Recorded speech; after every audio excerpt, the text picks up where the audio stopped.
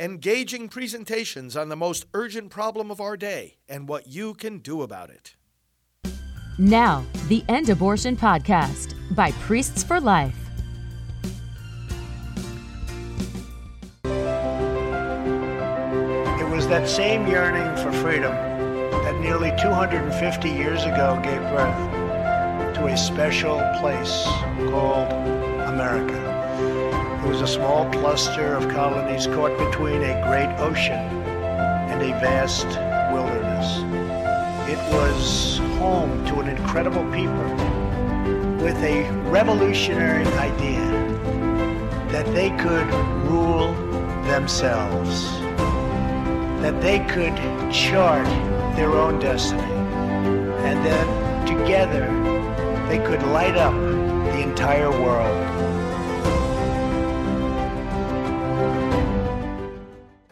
Boy, don't you always love hearing those words out of President Trump's mouth? That was a beautiful, beautiful segment there. And he expresses there the love for this country based on an awareness of its principles and its history.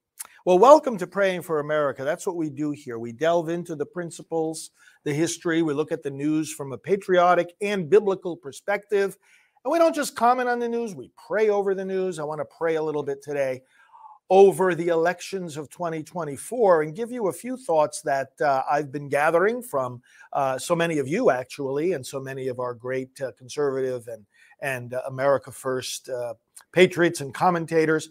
And then I want to continue reading through a whole bunch of questions that I've gotten from you, our audience, and give you some of my answers as best I can. But let's begin with scripture, as we always do. I want to go to the book of the prophet Joel. And in the second chapter, he begins calling the people to repentance. And he says this, starting in verse 12 of chapter 2. Even now, declares the Lord, return to me with your whole heart, with fasting and weeping and mourning.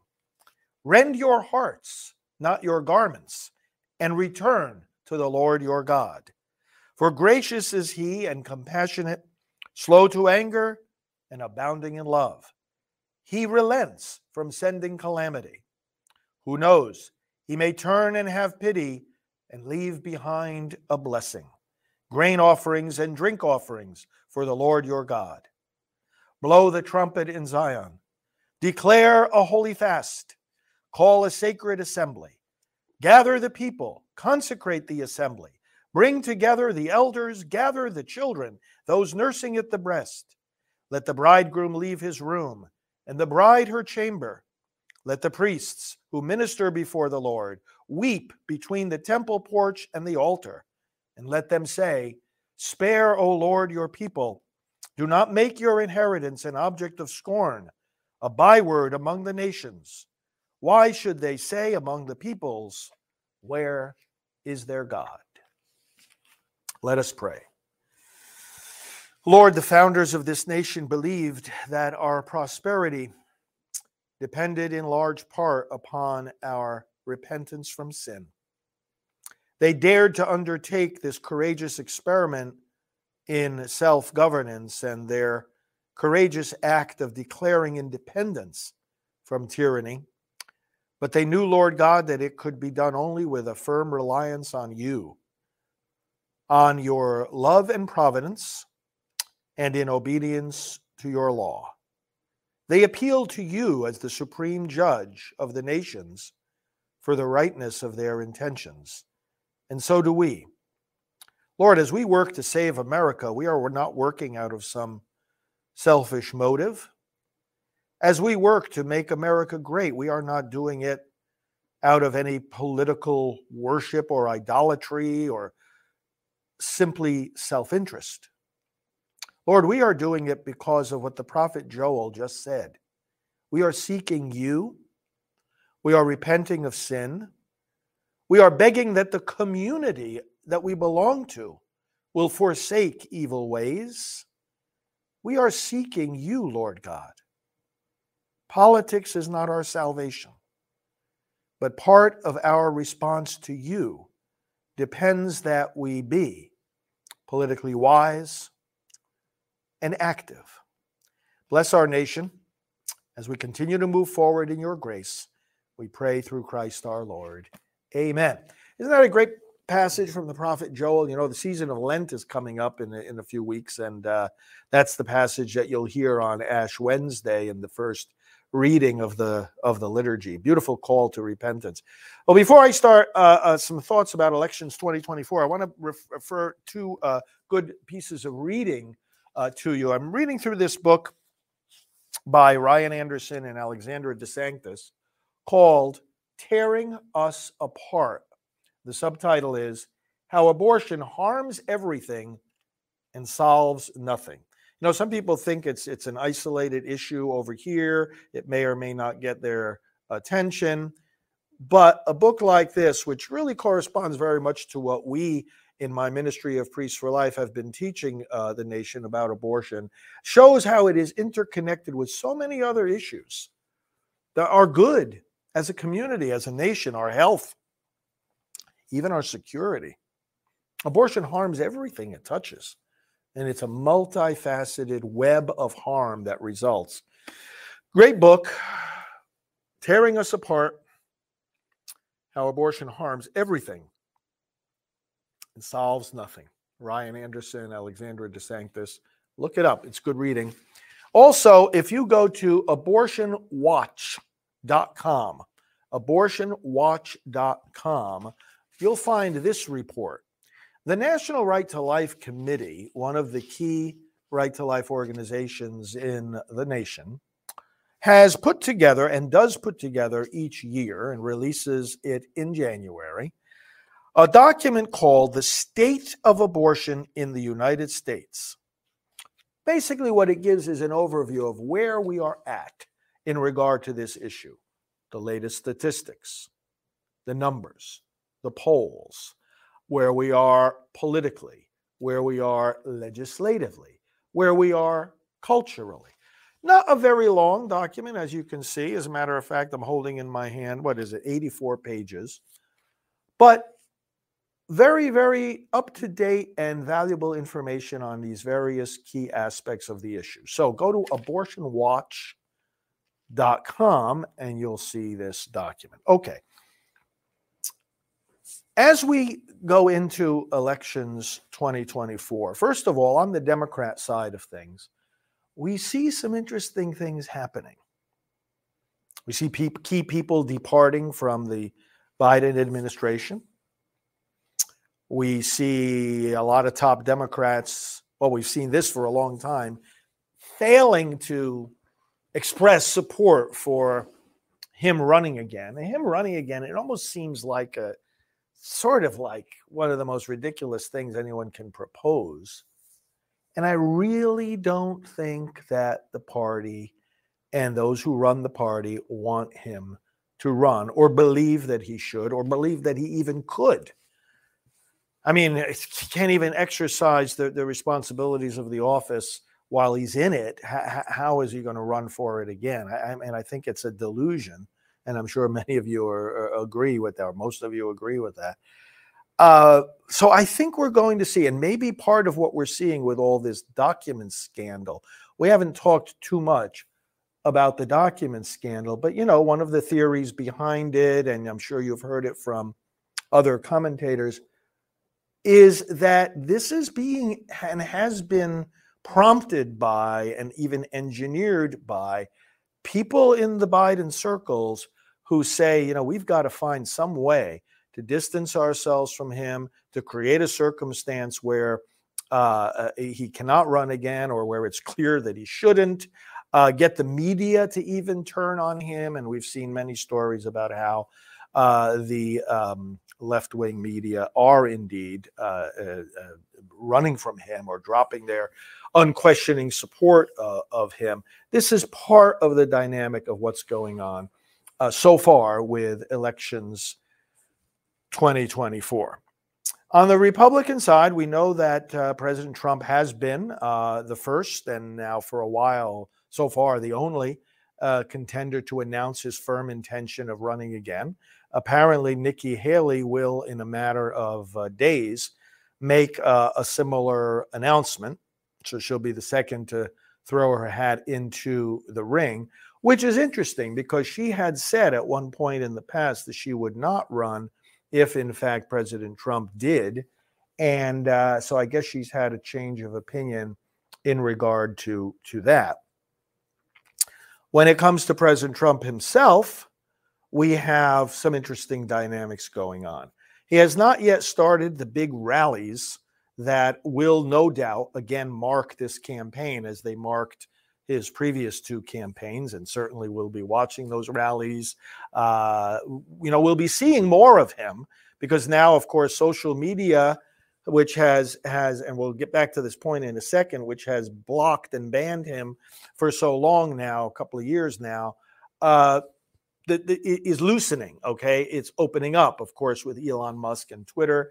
We have his account, at least, back on Twitter. And, of course, Truth Social, he's established that as his number one place, a primary favorite place. I hope you have your Truth Social account. I'm at FR Frank Pavone on Truth Social.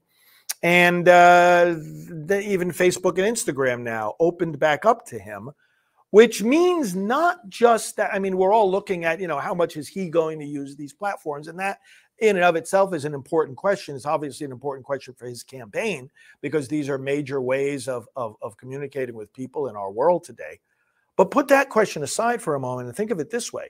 What it means is you can do more on your accounts, on Twitter, on Facebook, on Instagram, if indeed you even use those. I know a lot of people have gone away from those, and I respect that. But to the extent that you may be using those, you can post more Trump material than you were able to before. While they were banning him, it wasn't just a restriction on what he could do. It was a restriction on what the rest of us could do. If I wanted to share a video of President Trump, my social media team would always tell me, oh, no, Father Frank, you can't do that because, then they're going to put a strike against you. But now they've opened the door to him. They've opened the door to all of us to post material from the 45th president. And keep that in mind. Now, obviously, people have different ideas about who should be the nominee. Hey, listen, that's what we can all respect each other. That's why we have a primary process, okay? I personally have endorsed President Trump, but, people can have disagreements and still be just as passionate about the America First agenda. President Trump himself has made it clear. It's not about him personally. It's about a movement. It's about a country. It's about a set of ideals. Obviously, he believes and his supporters believe he's the best person to implement those things. But it's not the same as if the movement was, as some of our critics say, an idolatry around a particular person. That's not it at all. And everybody knows everybody has faults. But we see his polling improving, though. And this is another one of the dynamics here in the race in regard to President Trump. We have seen in the last few months, in certain sectors, a certain falling off of support, low ratings, a lot of complaints about certain things that he has said or done. But that's turning around. That's been turning around. Some major polling recently showing really, really rapid rise in President Trump's favorability once again. Now, this, I think, is accounted for by a number of things. Not the least of which is, first of all, there haven't been in a few months, any or many of these things that he has said that have really, ignited a lot of concern among people or backlash. But I think even more importantly, if you notice what he's been doing and follow his account on Truth Social, he has been making some very, very disciplined, measured, sensible statements about policy. And I know that many of those who advise him have been saying, look, this is what you've got to do at this point in time before you start having the big rallies, which of course contain a lot of policy. I mean, I listen to, and I'm sure a lot of you do too, every single rally speech, and you listen to it carefully and you see there's a lot of substance to it. I mean, there's a lot of rah-rah, and we need that. And he knows how to make people laugh too while he's making his point. But the substance policy-wise is significant. Well, he's been making I would call them very presidential, measured, sensible, popular, and strong policy statements, whether it has to do with China or the economy, or any number of things that we're all concerned about. Pay attention to and share along the lines of what I was saying before about now we can share on these social media platforms. We can share more about President Trump, whether or not he makes more use of the platforms, and share what he's saying about policy.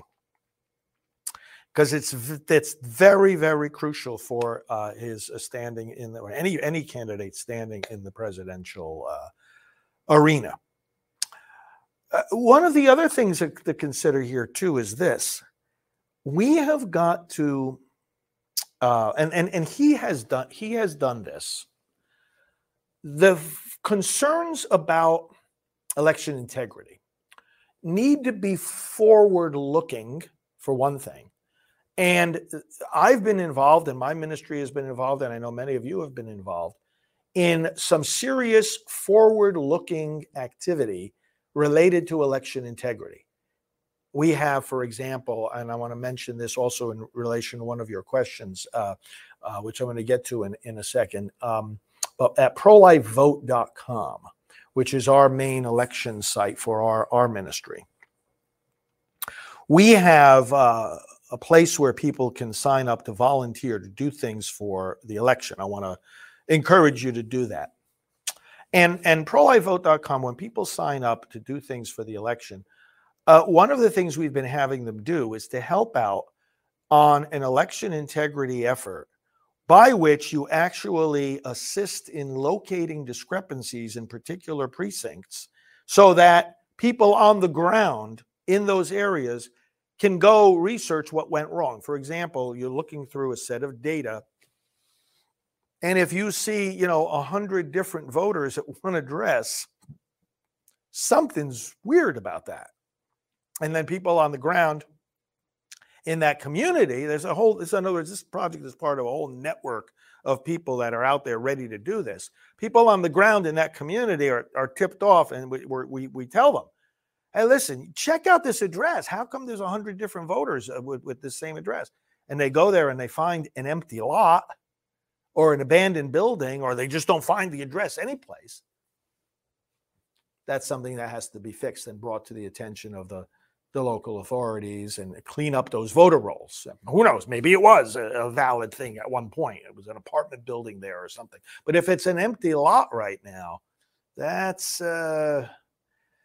more than suspicious. So now, but what I'm saying is, besides election integrity matters being forward-looking, one of the points of emphasis that is fruitful politically to focus on is how government was suppressing certain stories from getting out from the media and, of course, on social media about, for example, the Hunter Biden laptop. Now, if some of these stories hadn't been censored, the results of the election, no doubt, would have been different. Biden would not have gotten in. That's a key area for discussion when you want to talk about how the election turned out and why. And President Trump is as are so many others, very right for raising those questions. And one other thing where he is uniquely qualified to speak: the censorship by big tech, showing how this has affected him, showing how this has hurt him, and that plugs into a key concern of so many Americans, how it affects us individually, or our organizations, our ministries, our efforts to help our nation. And pointing out these dynamics of the censorship in big tech, this is an election issue. This is a big election issue for 2024. And what does each candidate intend to do about all this? Crucially important. So those are, the race is on now. The final point I would make here I'll take some of your questions here that I've gotten. The election is now. You know, we always say that, and it seems like every election cycle, we get started too late. You know, right now it's the beginning of 2023. And we might be tempted to think, well, the election of 2024, that's at the end of next year. Don't just think of it as the end of next year. Sure, election day is at the end of next year, but the election is already underway now. That mental shift, that kind of focus, that level of awareness is crucial to have right now in order to gain the victory. Because if it's right now, we've got to be doing something right now. Each of us should be doing something every single day to ensure that in 2024, we expand our majority in the House, we win back the Senate, and we win back the White House. You put those three, put them on your wall, but make a little, just be a regular piece of paper, but frame it and post it somewhere. Increase the House, win back the Senate, take back the White House. What can I do each day? Each day, starting now, to make sure that that happens. One of the things, again, pointing back to prolifevote.com, is that we have training seminars. We have resources and projects and activities. You can sign up and be part of our Zoom calls, our election trainings. We have various guests. We have very practical to-do items. We're raising up people in every state, in every congressional district, all clear across the country. Join up, check us out, see what we're doing, and join your fellow patriots and pro-life Americans and believers in making a difference starting even now. Also at prolifevote.com, we have an election calendar up there. We've put up now some of the main dates for the 2024 elections. It's important now, being, like I said, that we have to have the mindset that the election season is well underway. We want to understand from our own thinking, you know, when is primary season? When are the conventions? When can we expect to see more candidates declaring for the presidential race? When do all these things happen? And there is a specific timeline, and it's important to know it. And you'll see it there on our election calendar link. Again, the main website being prolifevote.com. Okay, so let's take some of the, obviously our prayer campaign, you know, electionprayer.com is, we'll be getting into saying that prayer more frequently, but electionprayer.com is a simple election prayer that if you followed our work, you're well familiar with it. Many people have it memorized by now because we've been using it for several election cycles. It's a good prayer, interdenominational prayer that really helps us to get into the election mindset. Let's look at some questions that have come in.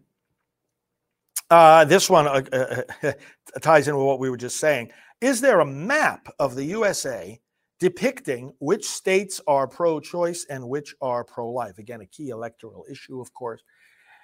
And yes, at prolifevote.com, you'll find a link to that too, because we deal especially with how this issue impacts elections. And by the way, it's a winning issue. It's not a losing issue. Don't have any doubt about that. Pro-life, when a candidate stands up and says, first purpose of government is the protection of life, and I believe we need to do better in protecting our children, that's a winning issue. You declare not just that you're pro-life, you declare clearly and compassionately why you believe that it's wrong to have and support policies that permit and encourage the destruction of babies. It's a winning issue. Which states have advanced pro-life policies? Which ones haven't? Some have expanded abortion. You'll see at prolifevote.com. You'll see the map. All right, another question. Can we get a pro-life chaplain for the House of Representatives? Right now, there's a Presbyterian minister by the name of Margaret Kibben, who is actually the first woman to fill this chaplain's role. The chaplain of the House is elected every 2 years. So it's a 2-year term. She was just reelected for her second term as House chaplain. I don't know much about her. I wouldn't put any hopes in her having any kind of pro-life position, but Can we get a pro-life chaplain for the House of Representatives? Well, again, it's a process that happens every 2 years that has just happened for the current House of Representatives. Margaret Kibben is the person in that position now. What can priests do for the pro-life movement? It was a question also that came in. And, preaching is key. We help train priests how to preach the pro-life message. I wrote a whole book on the topic. Preaching and teaching is key.